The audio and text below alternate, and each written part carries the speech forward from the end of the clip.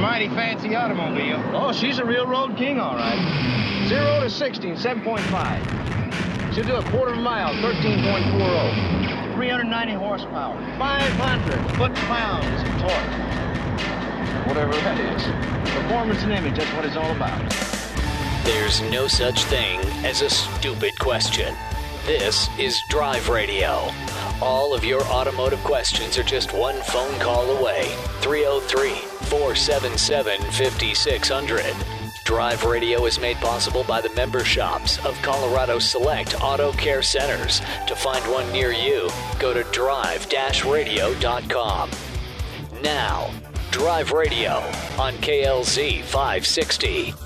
All right, we are back. Drive Radio, KLZ 560. Lines are full. As soon as somebody drops off, call us. We'll get you right on. And myself, Steve Horvath, Gino's Auto Service, Jeff in Western Montana. Sorry, I didn't hear you there towards the end, Jeff, and we kind of left off with, the whole middle class, upper class, blah, blah, blah, all of that being Marxist terms, which I get, but it's like Kleenex. What do we use then?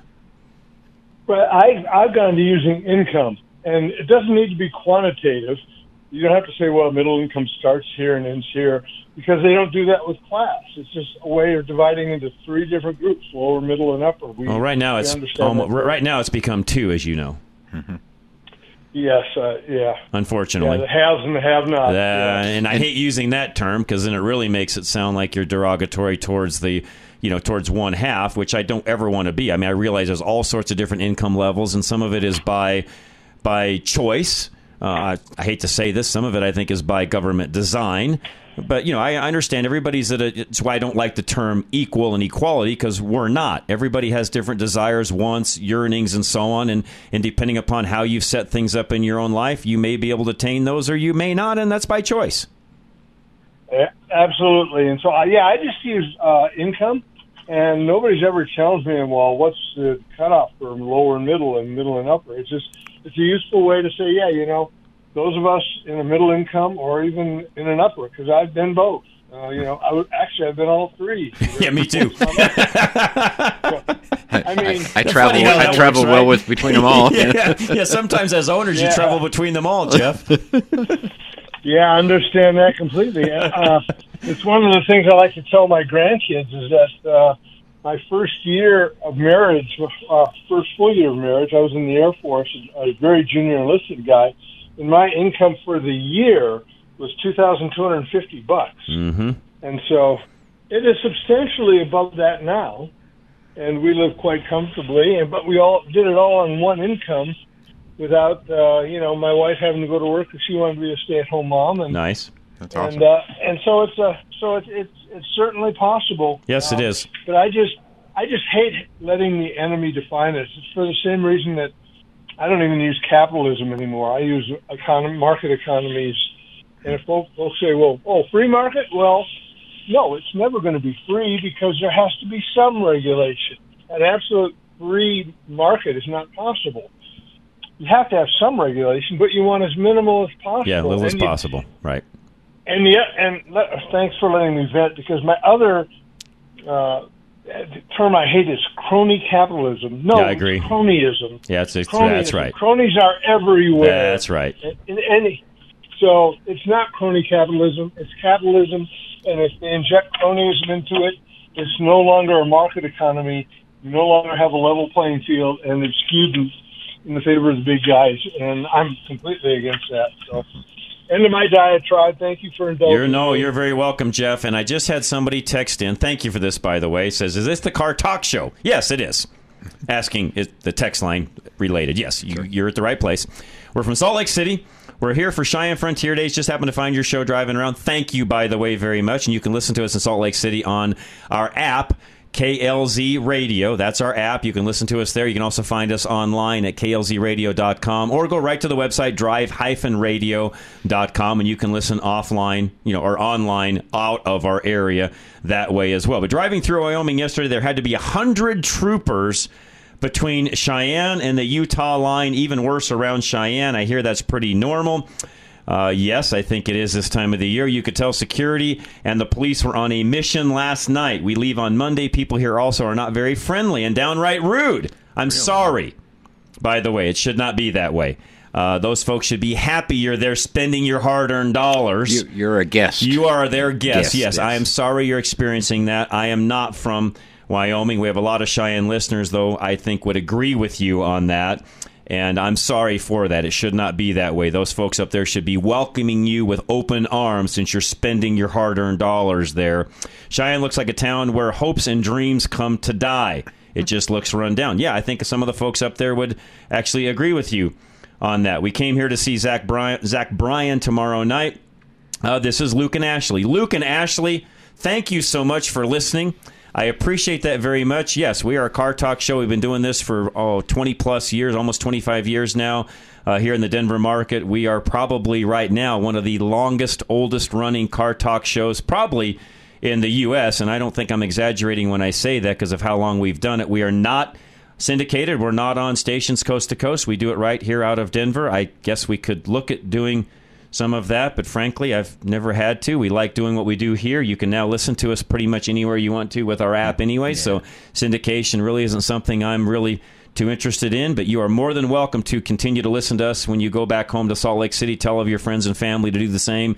And again, as you could tell from Jeff from Montana a moment ago, when you leave here, you can still listen to us on. Thank you, by the way. We appreciate that very much. Luke and Ashley, welcome to Wyoming, even though we don't live there. Welcome to our area here. We appreciate you very much. Dennis, you're up next. Yes, good day to you and all involved, and thank you for what you do to all of us. You're very welcome, Dennis. Thank you very much. On the tractor thing, a Rube Goldberg method I've used a number of times on old Subaru, old Fords, and garden tractors, all probably now the fuel injection on the Subaru, I think.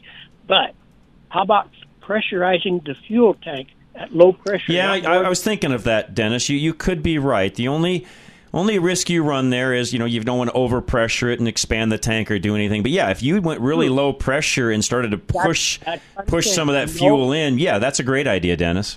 Know your fuel pressure. And like on the garden tractor where you have a sediment bowl that you can watch, and what I do is I take a tennis ball, drill a hole through it, and the nozzle end of the compressor hose, put that over it, and that gives you a block when you push it against the fuel tank to hold the pressure in. Sure. And then know your fuel pressure so you don't overpressurize it. And I watched it come up into the fuel sediment bowl, but you know what it's doing. And it also started the Subaru. Sure. So I don't know. It's a great idea. Might work for this fellow. No, that's a great idea, and hopefully he's still listening. If you still are, Dale, yeah. If you're still listening, you could try that. Dennis, great tip. No, thank you very much for that. And if he's listening, hopefully he still is. He can try that. All right. Thanks, Dennis. Appreciate it very much. No, that's great. Appreciate you very much. Let's go to Dennis and Thornton. Go ahead, Dennis. Yeah, am I on? Yes, you are, sir. Go right ahead. Yeah, okay, I had a question. I talked to you about a month ago about Toyota RAV4 and a Subaru Crosstrek, and between the two of us, we kind of agreed the RAV4 would probably be the better buy. I think... I've seen this new Toyota. It's called a Toyota Corolla Cross. Yes. I don't know if that's brand new. It is. It is brand new. We test drove that not that long ago. Nice little vehicle, by the way. It's not a RAV4 as you are aware of. It's a little different vehicle than that, but still a very nice car. Now, what's your opinion, like, versus that one versus the RAV4? Well, and refresh my memory, Dennis. I talked to a lot of folks. What are you going to be mainly doing? I just do basic local city driving. Sometimes, not a lot of winter, but I like the all-wheel drive purpose because right now I have a Jeep and it gets me through the weather fine. But it's just mainly by the RAV4. I don't do the over the road driving anymore. Buy the all-wheel drive RAV4 for what you're doing. Then you'll be fine. You'll be with knowing what you've already had. You'll be happier driving that. Okay, I appreciate your You're opinion. very welcome, Dennis. Much. No, that's why we're here. I appreciate you asking. In that case, knowing the history, I would buy the RAV4. Just by looks, I don't see a difference, though. Not a huge. although the RAV4 and the name, I'll just tell you guys this. It's always going to be a better resale down the road. That's partly why I lean more towards that, because that's a car, if you ever have to get out of it, is a very easy car to get out of just because of what it is. The name carries itself. I hate to say that, but no, it does. It just is. It carries itself. So the one line open. Give us a call. Ben and Mike, hang tight. We'll be right back. This is Drive Radio, KLZ 560. At Napa Auto Parts, we've been the most trusted name in auto parts for over 80 years. Probably because we've never stopped looking for ways to make the great parts we sell even better. It's a commitment to quality you'll find in every one of our 310,000 parts. From the bacteria-killing surface on our cabin air filters, to the patented damping mechanism on our drive-a-line belt tensioners, to our revolutionary new Adaptive One brakes. And Napa parts are covered by a warranty that's good at any of our 6,000 Napa Auto Parts stores nationwide. Yeah, maybe you don't get this at your average auto parts store, but at Napa, we've spent the last